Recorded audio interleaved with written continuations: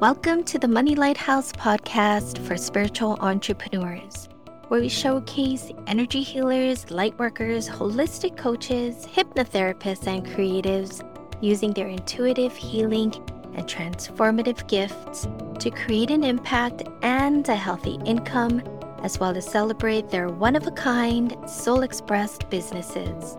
We'll take a look at the inspirational and insightful money lessons and messages in the world around us. I'm Michel Ai Reavis, your host and fellow spiritual entrepreneur, learning, exploring, and uncovering the gifts and the personal growth opportunities of a soul-inspired business right alongside with you. Thanks so much for pressing the play button and listening. We hope you enjoy this episode.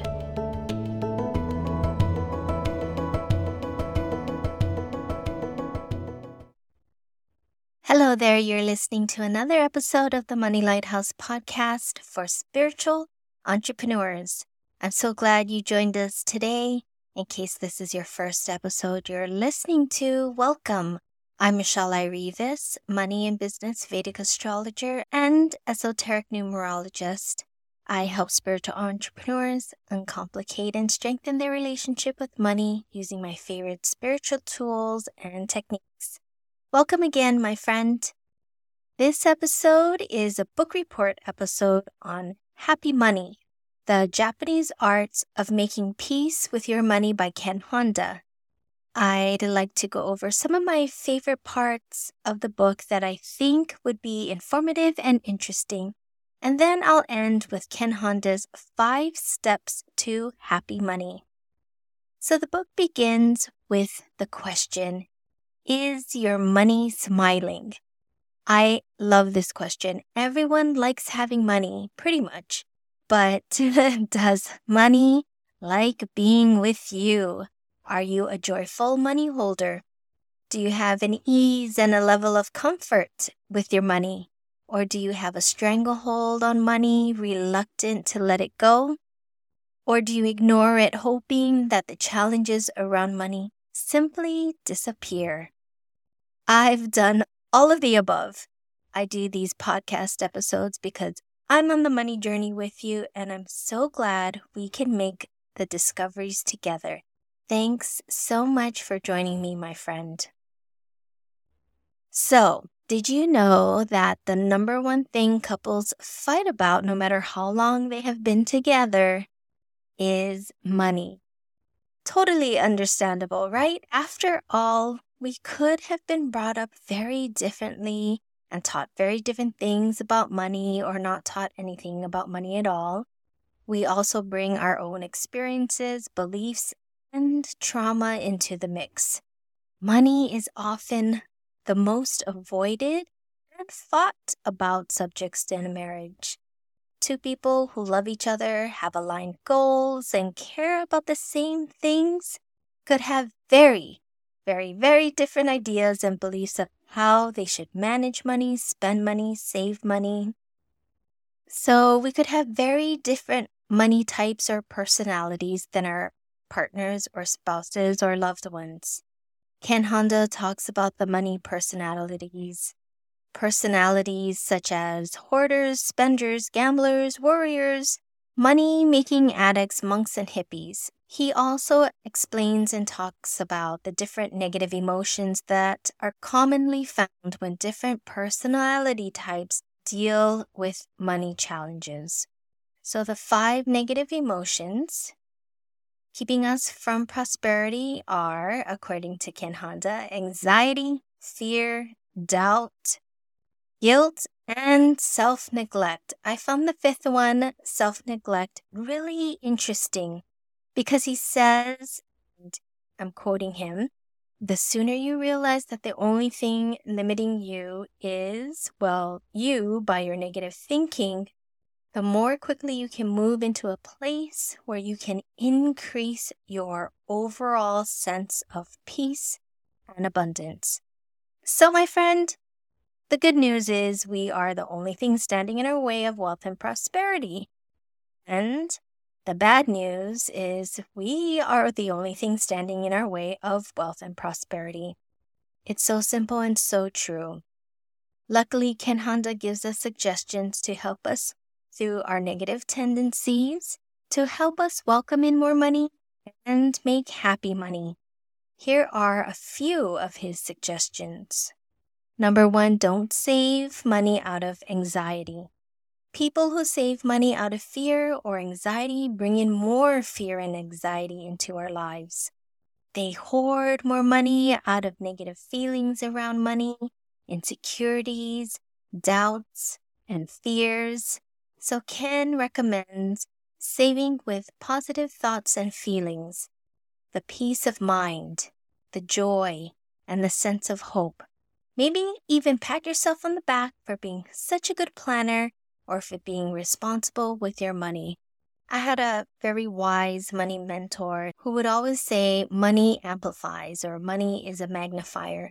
So if you have problems with money when you don't have a lot, when you do have a lot, you're still going to have problems with money because you didn't address them. And in fact, money is a magnifier or an amplifier.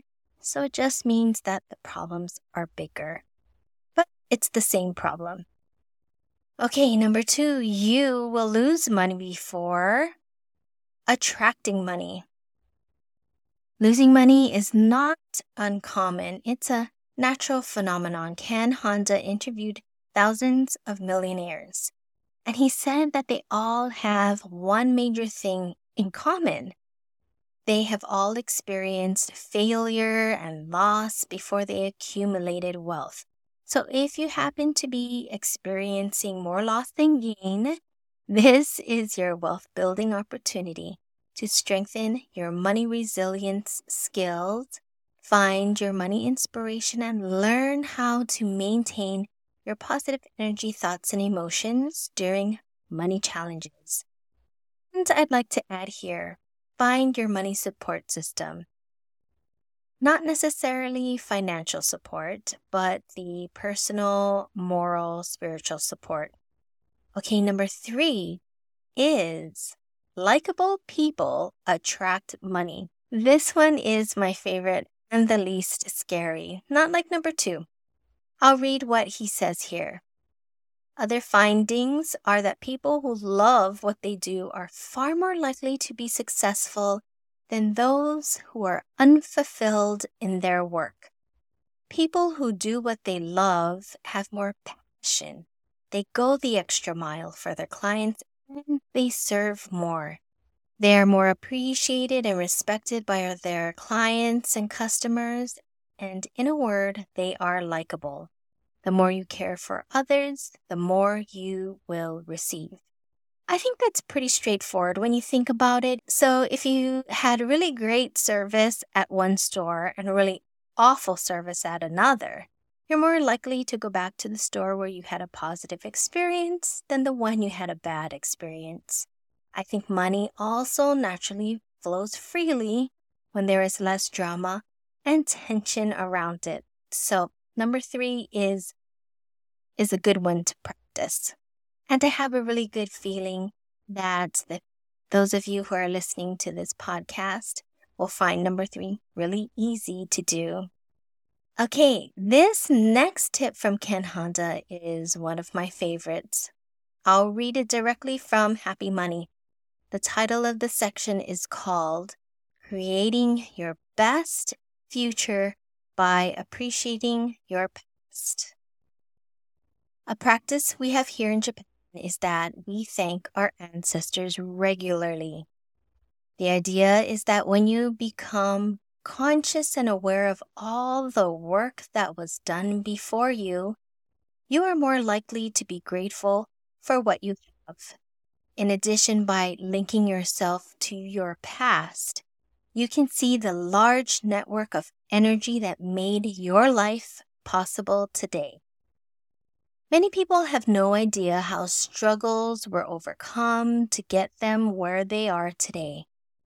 And once you're able to see yourself in the vast continuum in the past and future, you're more likely to behave with a sense of responsibility for the future generations. In addition, you're more aware of the continuum in the present, that your actions affect not only you but everyone around you, and that everything you have comes from a vast network of humans and their collective energy as well. When you eat a piece of lettuce, for example, you're able to see that it was prepared by someone. And before that, it was stocked in a store by someone. And before that, it was transported in a truck by someone. And before that, it was tended, grown, and picked by someone. Once you see that you are just part of a long, wide, vast network of humanity, then it's easy to be grateful. It's easy to see a sense of abundance. It's easy to marvel at what you have, even if it's just a piece of lettuce. And that sense of gratitude for the little things can expand exponentially outward with each realization of connectivity to the past, the future, and the present. After investigating your past and coming to terms with it, you may feel more comfortable and a bit more open to healing and changing your patterns of behavior in the future. So much of our future outlook is dependent on our present and our current beliefs and attitudes. If you can cultivate an appreciation for your hardships and glean important lessons from them, then you're likely to keep a positive attitude when difficult times come again in the future. This is all to say that you and you alone can create your own future largely by how you think about and act in the present. The energy that we put out into the world, our beliefs, our words, and attitudes is the energy that comes back to us. Thank you, Ken. So true. I also loved the lettuce analogy. What a great analogy and reframe on how to really see and appreciate a seemingly simple thing as a blessing, a piece of lettuce, and seeing how all things are energetically connected. I'd also like to think that during our everyday struggles and challenges around money, we can be reminded that we are not alone and that there are others, both in the physical and in the spirit, that we are connected to and can ask for help, guidance, and strength when we need it most. We are all connected, and therefore, when we are helped, we also will have the opportunity to help others. It's a win-win scenario. So asking for help is actually creating opportunities to grow and to initiate the ripple effect of the good money can do in the world. All right, lastly, I'd like to leave you with Ken Honda's 5 steps to happy money. And I think they're really great. Okay, number 1, shift out of the scarcity mindset. The first step in shifting out of scarcity mindset is choosing what kind of money mindset you'd like to have or adopt. So be consciously aware of what kind of money mindset you want. What do you want it to look like, feel like? What makes you feel good when you think of your money? What kind of money mindset would you like to adopt? Is it having fun and enjoyable interactions with your money? Is it having an abundant mindset around the money you welcome into your life? Or another suggestion I'd like to make, having the mindset that you will always have more than enough. What happens next is we start seeing new possibilities, new opportunities, and unlimited potential. Ken Honda says that you free yourself to create your own destiny. Number 2, forgive and heal your money wounds.